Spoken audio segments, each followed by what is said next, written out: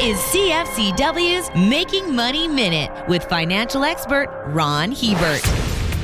Unfortunately, many of the pandemic-related lockdown policies being initiated by governments on all levels are permanently destroying the lives of small business owners who are solid men and women making up our middle class. Health professionals and politicians are focused on the here and now, and I get that. But there needs to be other voices in the room representing the long-term economic interests of the population in general. The economic destruction to middle-class lives and businesses that these policies have caused will linger decades after COVID-19 is nothing but a footnote in the history books. For more information, listen to our Making Money show, hosted by Ron Hebert and Gord Whitehead at letsmakemoney.ca or cfcw.com.